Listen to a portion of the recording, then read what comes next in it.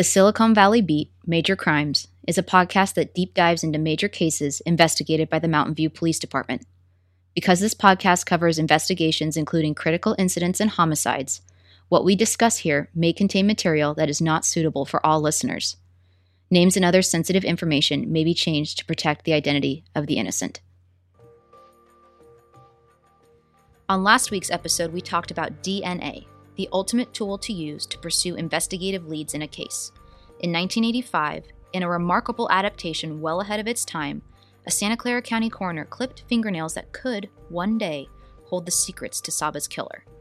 The investigation hit snags, though, and soon turned cold.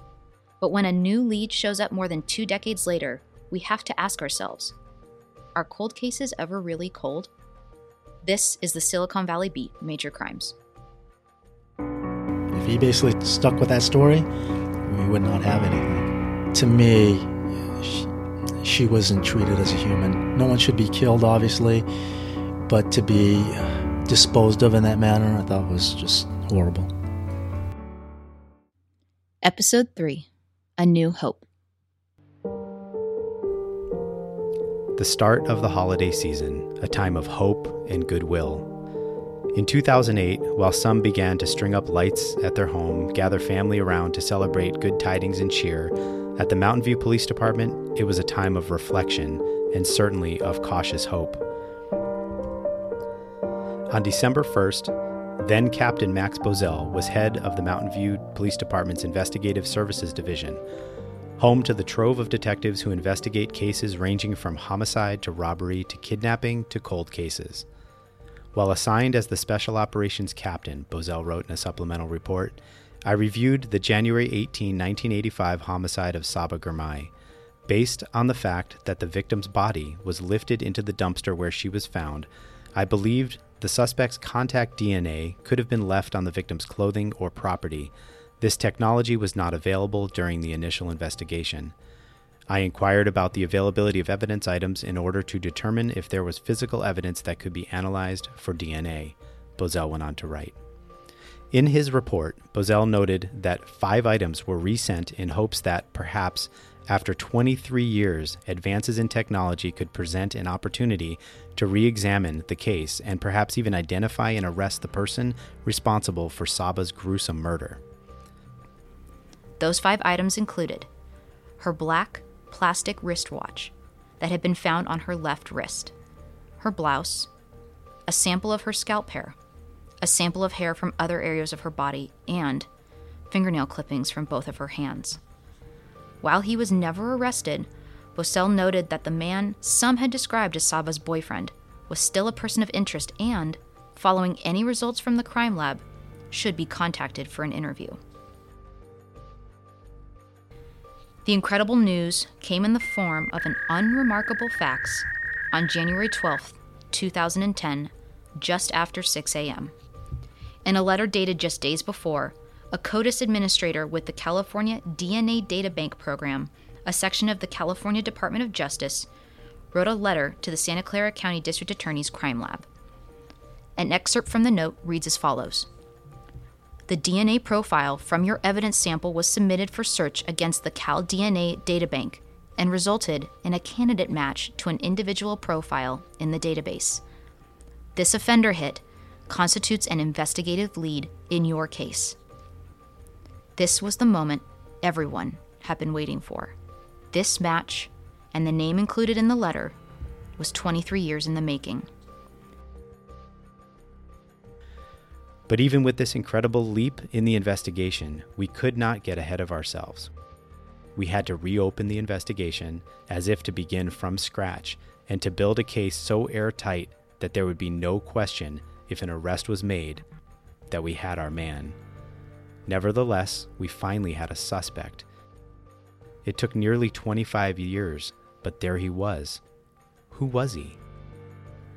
But as we said, first, we had to go back to the beginning.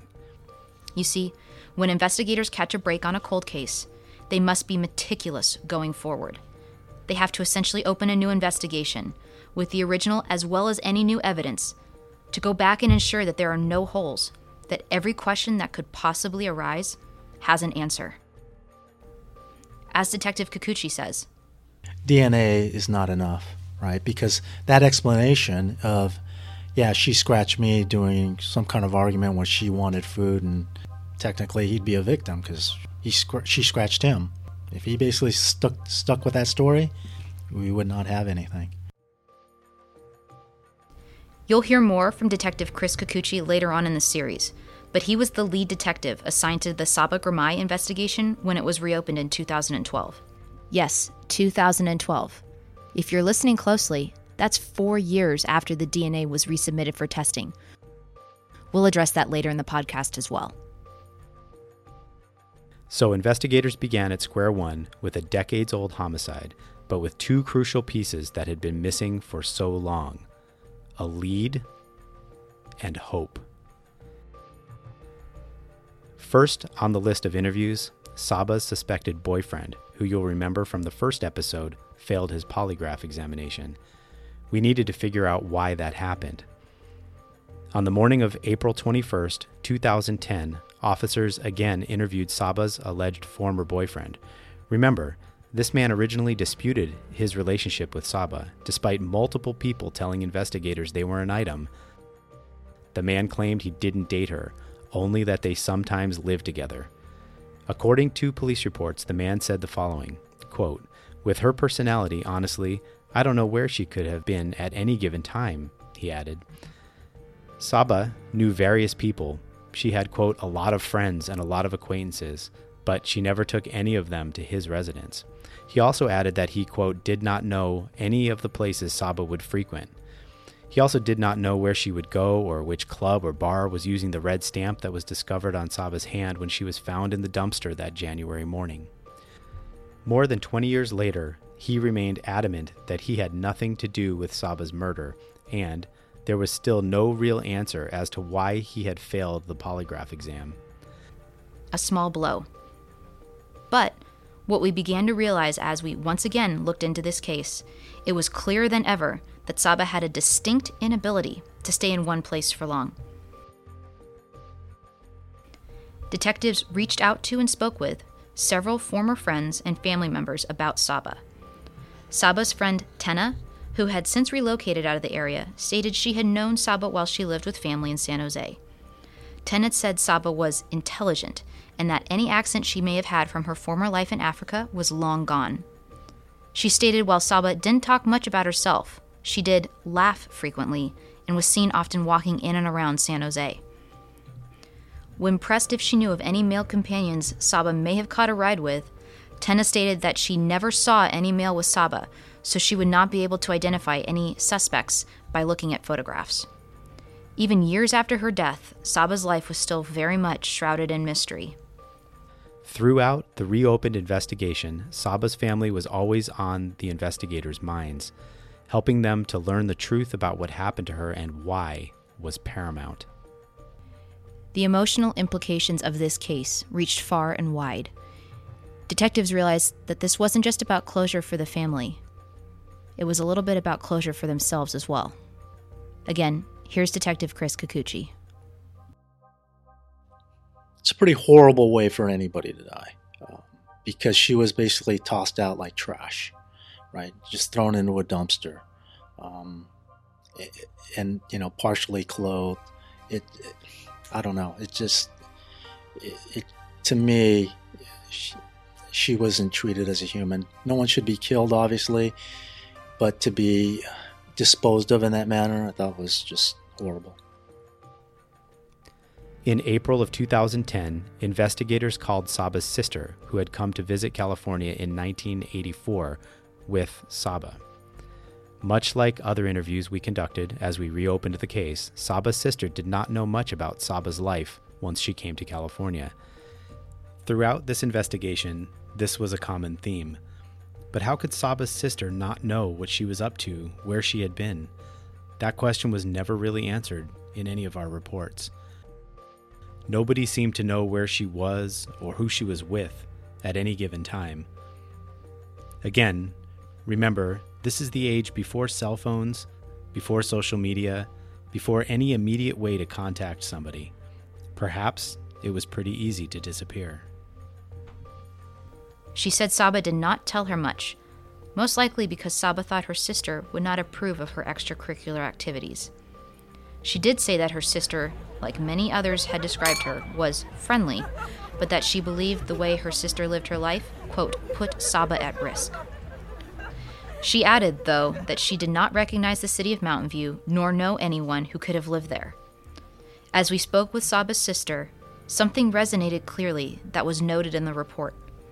When asked about Saba's dating life, her sister noted that she believed Saba would have, quote, fought a man off who tried to make a pass or advance on her, and that she believed, per a detective's report, quote, this may have been what led to the victim's death.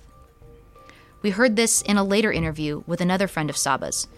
She stated that she recalled a specific incident where she and Saba had been, quote, chillin' at someone's house when Saba had suddenly become undone when a man tried to make a pass at her.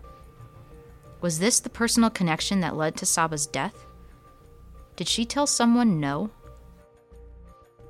We also learned from Saba's sister and from another man detective spoke to that Saba could not drive and that, quote, someone would always drive her. 2 nights before Saba's murder in 1985, Saba's friend also recalled that Saba had suddenly shown up at her home looking for a place to stay, saying she was unwell. She added that Saba had at the time stated she was, quote, refusing to go home to her boyfriend's house, according to the report. So, with this knowledge, we knew now. However Saba got to Mountain View, she did not get there on her own. Between January 2010 and July 2010, investigators worked not only to track down and re-interview as many people as they could, they were also looking to try and glean any information on who the new lead was and what motive they may have had. The case frustratingly stalled once again, though, as detectives and prosecutors tried to work out strategy about how to move forward with such a heinous but 25-year-old case. It wasn't until October 11th, 2012, when newly minted detective Chris Kikuchi, we heard from him before, was officially assigned as the lead investigator on the case. This would be Kikuchi's first homicide investigation as a detective, and it was also his first cold case as a detective. You met Detective Chris Kikuchi briefly in the first episode. He'll be playing a prominent role in the story going forward. Now assigned back to patrol, Kikuchi had been with Mountain View Police for 10 years when he obtained a coveted spot in the Crimes Against Persons Unit, the group of detectives assigned primarily to investigate homicides, domestic violence incidents, abuse, and assaults. As he began to dive into the case, much of what he needed was already there, allowing him to bypass legwork that could have delayed the investigation even further. He was able to look over all the information that had been sent the year before to see what DNA evidence was useful and how that hopefully could lead to the arrest and conviction of Saba's killer. That's thanks to the good old-fashioned police work we discussed in Episode 2 with Lieutenant Mike Canfield. One thing that struck him in particular was the way in which Saba died. It was interesting just from the standpoint because obviously we knew how she died. It looked like a strangulation. She had petechia in her eyes. She was dumped in a dumpster. According to WebMD, petechia is a sign of blood leaking from capillaries under your skin. Capillaries are the tiniest blood vessels that connect arteries to veins. They help move oxygen and nutrients from your bloodstream to your organs and tissues.